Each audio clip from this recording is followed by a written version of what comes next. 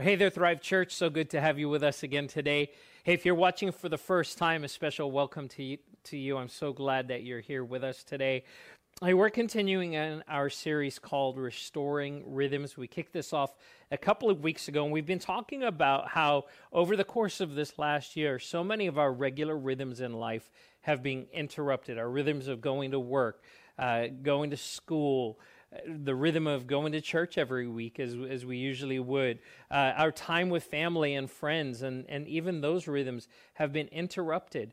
We've not been able to spend time with family as we've done in the past, and in those holiday seasons and special occasions especially, we don't get to have those times. We don't have those regular rhythms of even just going out to eat or going to watch a movie. And so many of those places have been disrupted. And I believe that God's calling us into a time of really restoring some of those rhythms to our lives. Because along with some of those activity rhythms, I believe so many I've talked to, and even in my own life, some of the spiritual rhythms, the times of spending time with God have also fallen by the wayside or at least been really disrupted over the course of this year. And I believe God's calling us to reestablish some healthy rhythms in our lives. And so I want to encourage you, if you've missed the last couple of weeks, go back and listen to those messages, or you can watch them online at thriveglendora.org or on our YouTube channel. You can watch those messages.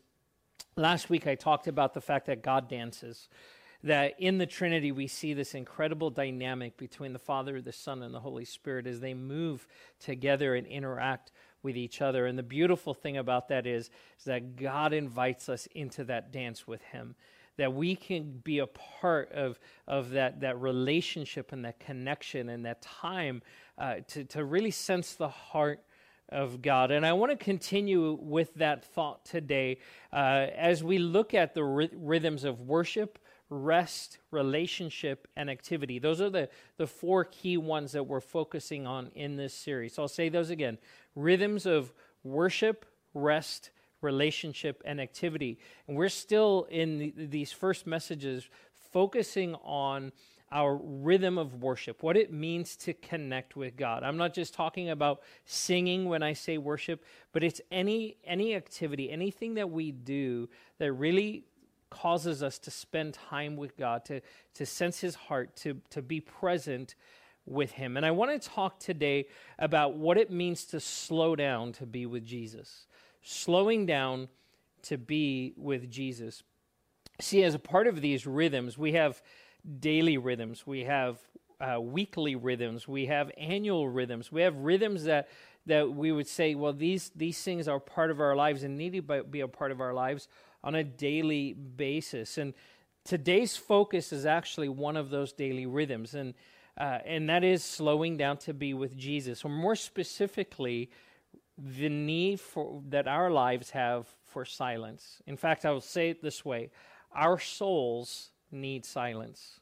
Your soul needs place for silence, for quiet.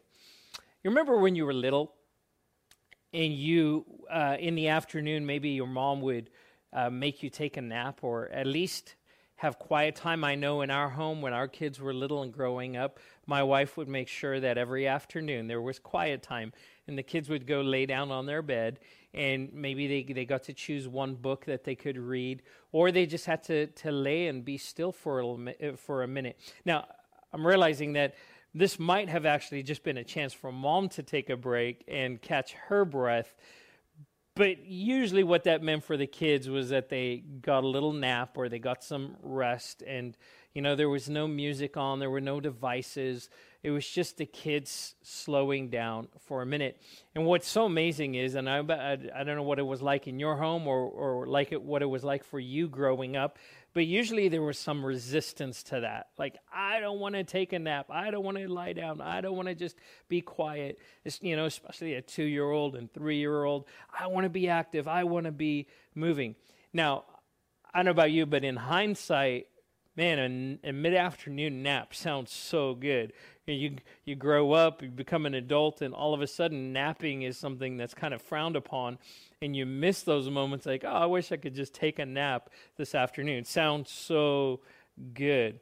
But here's the thing. Our souls crave quiet. Our souls need a place of silence. And there's something to be said about when you're 2 and 3 and 4 years old, about that space that's carved out in the middle of the day to rest. I think we all need that. In fact, I know we all need that. See, there's 2 knowings that are really a key part of who we are as people created in the image of God. 2 knowings, that we need to know God, but we also need to know ourselves. Knowing God and knowing ourselves. The psalmist writes this in Psalm 46, verse 10. He says, "Be still and know that I am God. I will be exalted among the nations. I will be exalted in the earth." Be still and know that I am God. The psalmist here is writing as a part of a larger psalm, and Psalm 46, I encourage you to read it. The whole psalm really deals with a time of turmoil and disruption, and there's war, and things are really unsettled in the verses preceding what we read here in verse 10. But he gets to this point in the whole passage where he says this, "Be still and know that I am God." And here, speaking, it's the voice of God that would even cry out and speak to us. It says, "Be still and know that I'm God." In the midst of chaos, in the midst of trouble, in the midst of a world that is constantly changing, unending change, it's always in the state of flux. We don't know what's going to happen tomorrow, and there might be even opposition and pain that's introduced into this. God says, "Be still. Be still and know that I am God." And he goes on to say, "I will be exalted among the nations. I will be exalted in the earth." And it doesn't matter what's happening in the world around us, what's happening in our lives, that God will still be proclaimed, that he is over all, that he is in control, that he is omniscient, he is omnipotent, he is everywhere, and he is fully in control. And what we have to do is to stop in order to remember that. We have to stop in order to be reminded that God is in control, to be still and know that I am God. We can lose sight so easily. Can lose sight so easily of who God is, of his place in our lives, of his love for us, of his care for each one of us.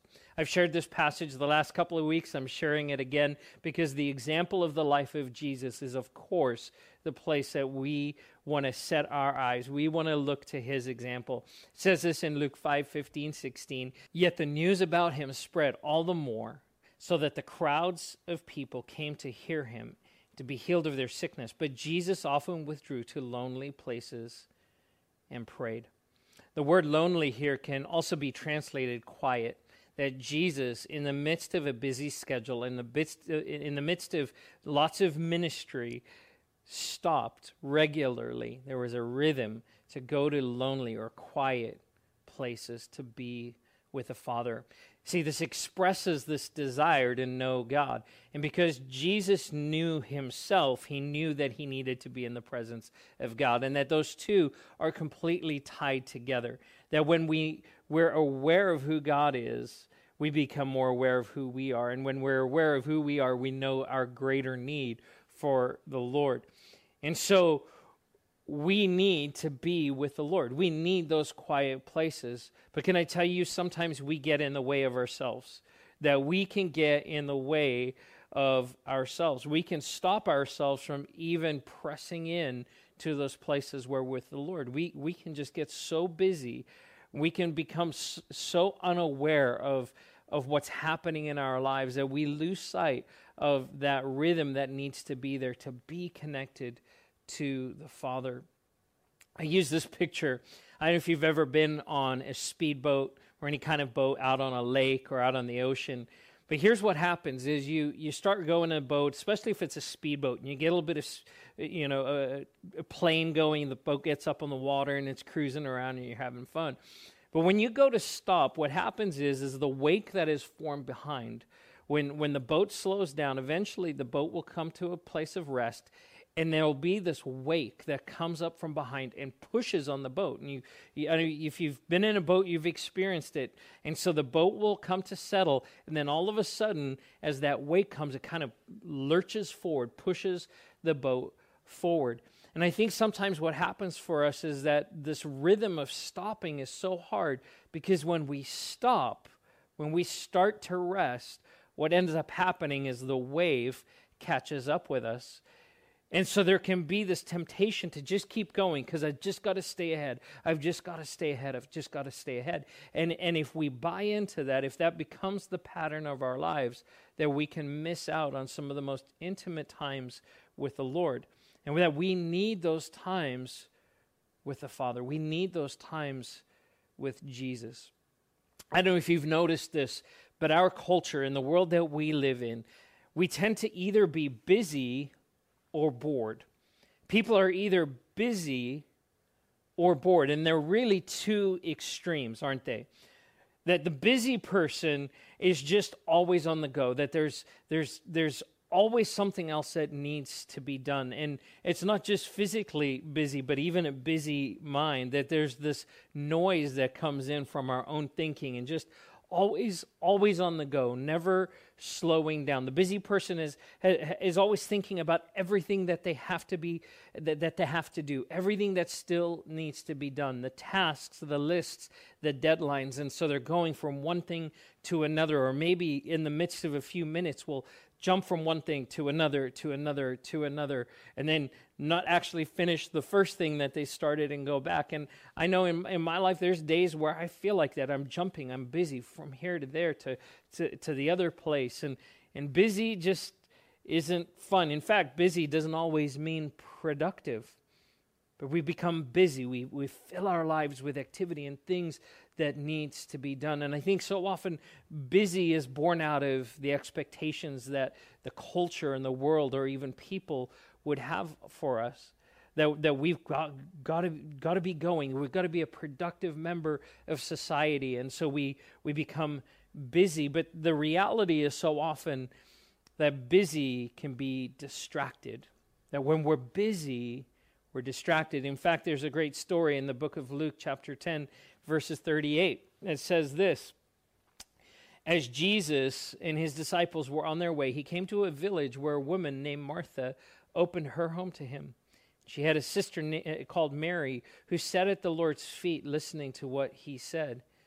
But Martha was distracted by all the preparations that had to be made. She came to him and asked, "Lord, why don't you care that my sister has left me to do the work by myself? Tell her to help me."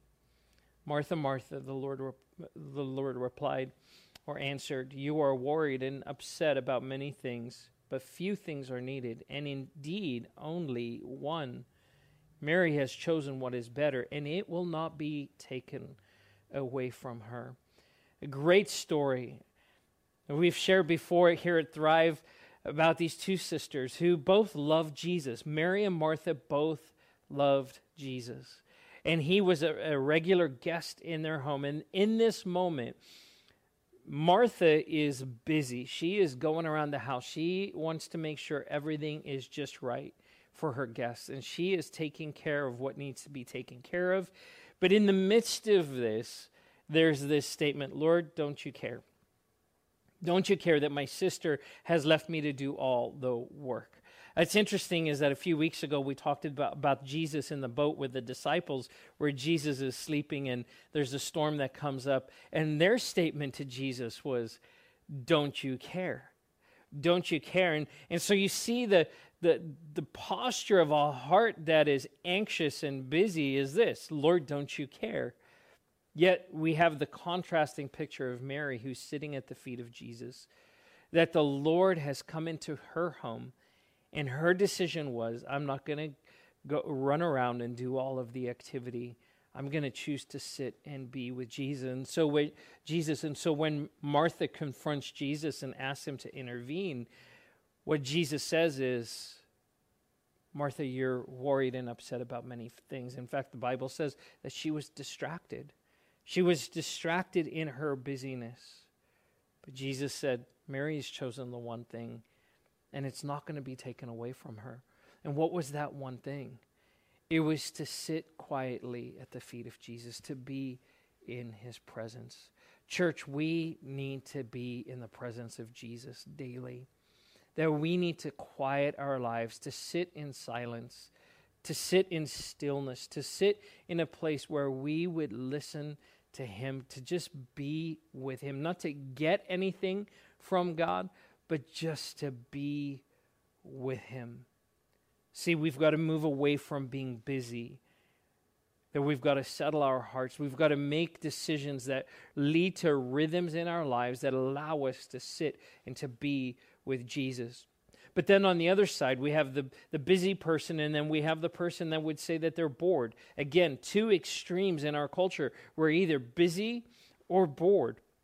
And the bored person, what they do is try to fill the void with activity. When there's nothing to do, and they're sitting around going, I'm bored. I've got nothing to fill my time. So they fill it with entertainment. We fill our lives with social media. Those moments where we're like, well, there's nothing else to do, so I'll flip on the TV or get out my phone.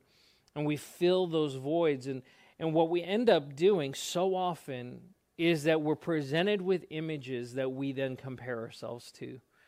We look at the things on the screens, whether it's social media or Facebook or whatever, and we look at what other people are doing, how other people are acting, the activity in their lives, the work that they're doing, and we compare ourselves. We fall into the trap of comparison, and our minds start racing, and we start thinking, well, I need to be more like that, and I need to work harder, or I'm not working hard enough, and we feel guilt and shame. And so the place of boredom is not a healthy place to be either. Boredom can lead to wrong kinds of thinking. In fact, neither bored nor busy have time for silence. Neither boredom nor busyness have room or time for silence. There's no room for silence in the mind of a busy person, in the heart of a busy person, and there's really no room for silence in the heart of someone who just always feels bored and needs to be entertained. See, silence is hard. Silence is hard. I don't know if you've tried it lately, if you've tried to sit for a minute or 2 minutes or 5 minutes or 20 minutes in just silence, not reading, not listening to anything, but to just sit in silence. And the thing is that for many of us, and I would say probably for most of us, the habit of silence, the discipline, the spiritual discipline of silence is one that has not really been developed. It's not been built up. And it's something that needs to be developed in our lives. In the midst of a busy and noisy, crazy world, that we would have this rhythm where we would stop, even just for a few minutes, and listen, to be with Jesus, to slow down, to be in his presence, to slow down. But remember what I was saying about that boat. What happens so often for us is that when we do stop, man, that wake hits, that pressure comes from behind. I don't know if you've tried to sit in silence, but here's usually what happens for me is about 30 seconds in, the mind just starts going. The ideas start popping in, and my brain will just get flooded with the most random things that I wasn't thinking of before, and now all of a sudden in the midst of silence, they just start popping in. And you start thinking about the grocery list and the repair that has to be done and the bill that has to be paid or that project that needs attention and the yard work that needs to get finished. And then maybe you start feeling tired and sleepy and you're like, okay, I'm only at the 1 minute mark or the 2 minute mark and just being in silence, but now I'm tired and I should have grabbed a cup of coffee and need to make sure that next time I have this time of silence and I have my coffee ready to go. And then maybe even your mind goes to a place that says, well, is this even working? Is God in the midst of this? Is God even being honored? Should I be doing this? Or I'm doing it wrong? And then even thoughts of guilt and shame and condemnation would come in and say, oh, why am I even trying? Because I'm not doing this right. I don't know about your mind. That's sometimes how my mind works. But here's the thing, silence, the discipline of silence takes time to develop. It needs to be a regular rhythm. See, in 1 Kings 19, 11 through 13, we find Elijah, the prophet Elijah, and he's struggling. And there's this moment that he has with the Lord that I think is so profound and it's so powerful. See, Elijah has gone from a high point to a really low point. He had been in this place where he had confronted the prophets of Baal. He had called down fire from heaven. And it was a powerful moment in his ministry. It would have been like the pinnacle. It would have been literally the high point. He's on Mount Carmel of his ministry. And he puts all of these false prophets to death. And there's just this fame. But then the queen, Jezebel, she threatens his life. And she says, by this time tomorrow, you will be the same way. And so he goes from this high point to this low where he is depressed. He's out in the desert by himself. He's almost suicidal. And in this place, in this desert place, the Lord meets him and ministers to him and feeds him and brings him into this place of rest. And after he's in the desert under the tree, then the Lord leads him to this cave in the mountain. And this is where I want to read about this encounter that Elijah has with the Lord. It says this in 1 Kings 19, 1 Kings chapter 19, starting in verse 11 through verse 13. The Lord said, "Go out and stand on the mountain in the presence of the Lord, for the Lord is about to pass by." Then a great and powerful wind tore the mountains apart and shattered the rocks before the Lord. But the Lord was not in the wind. And after the wind there was an earthquake, but the Lord was not in the earthquake. And after the earthquake came a fire, but the Lord was not in the fire. And after the fire came a gentle whisper. And when Elijah heard it, he pulled his cloak over his face and went out and stood at the mouth of the cave. And then a voice came to him. "What are you doing here, Elijah?" This whole story is pretty amazing. Again, I encourage you, 1 Kings 19, read the whole thing. It's an amazing account of what happened in the life of Elijah and in Israel in that time. But in this moment, we see something so profound. And God says, Elijah, come out and stand, because my presence is going to be there. The presence of the Lord is about to pass by. And it says that there was this powerful wind, and that there was an earthquake, and that there was fire. There were these grandiose, these big, momentous things that happened. And it says that the Lord wasn't in any of those things. But then there was this gentle whisper, and Elijah recognized God is in the midst of that whisper.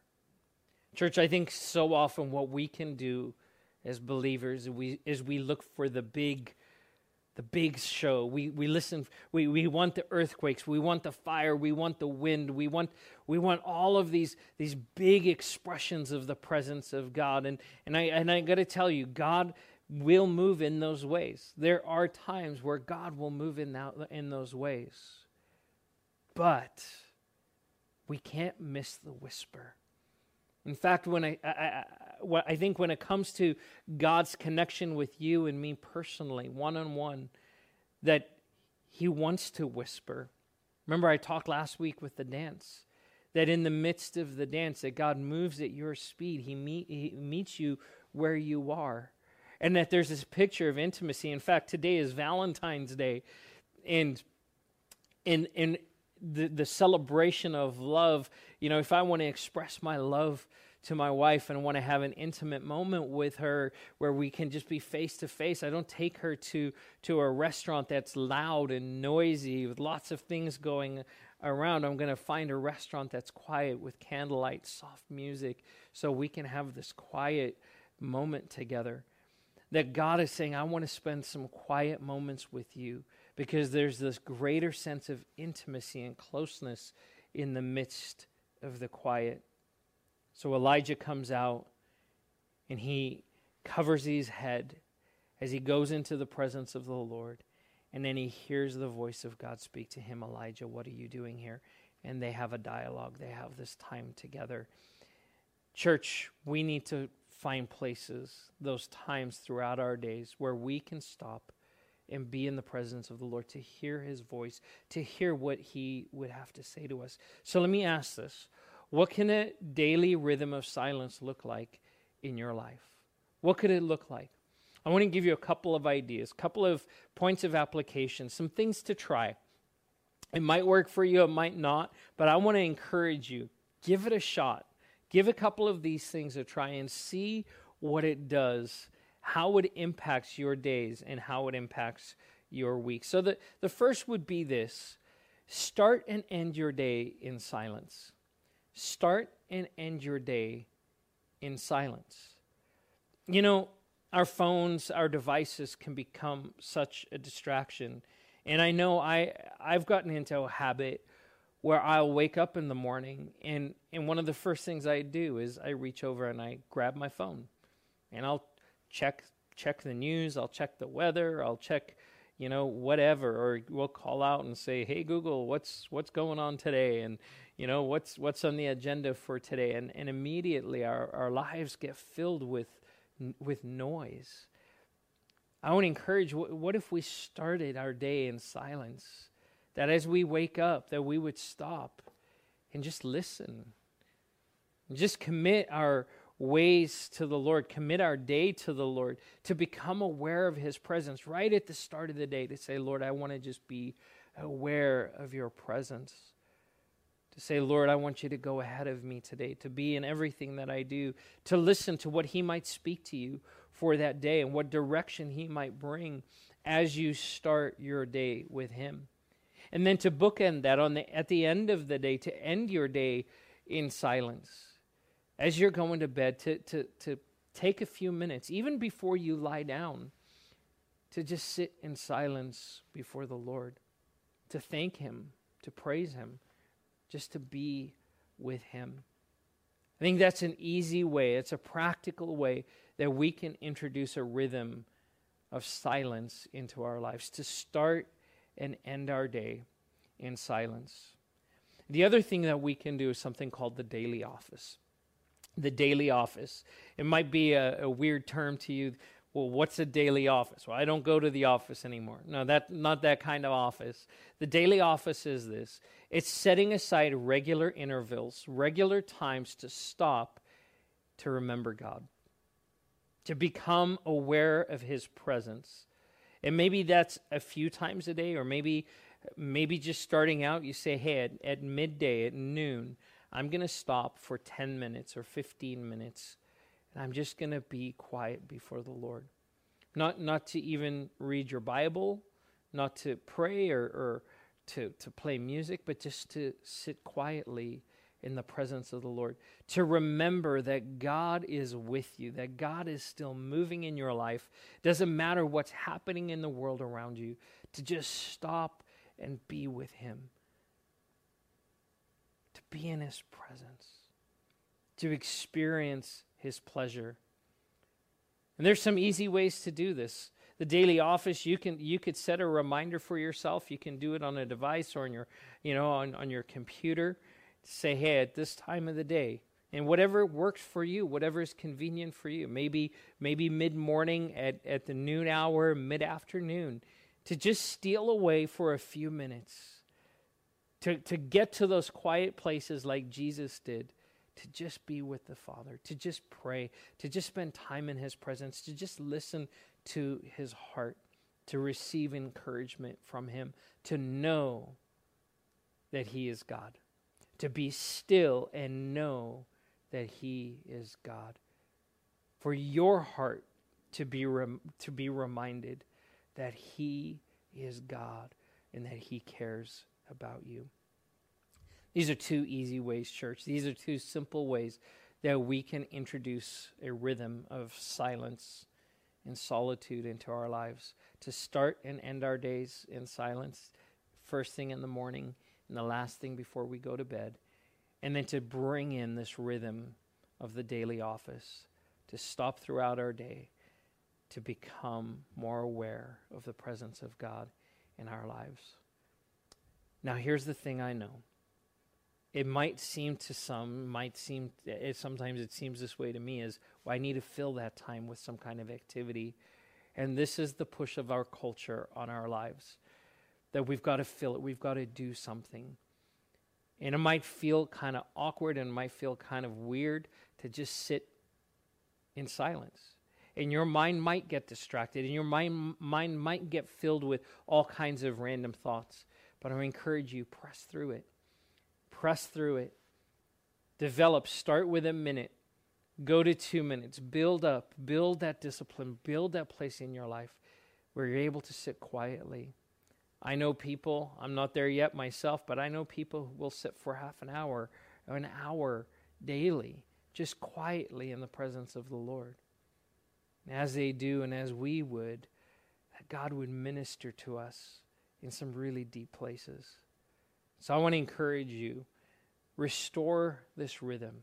Restore a rhythm of silence into your life and see what God can do in the midst of that.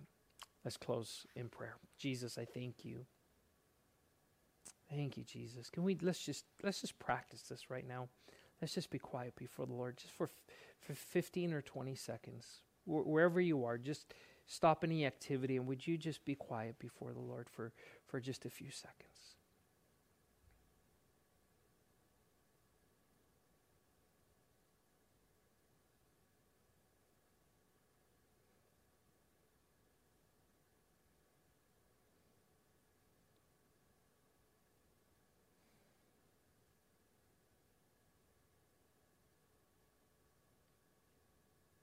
Jesus, we love you.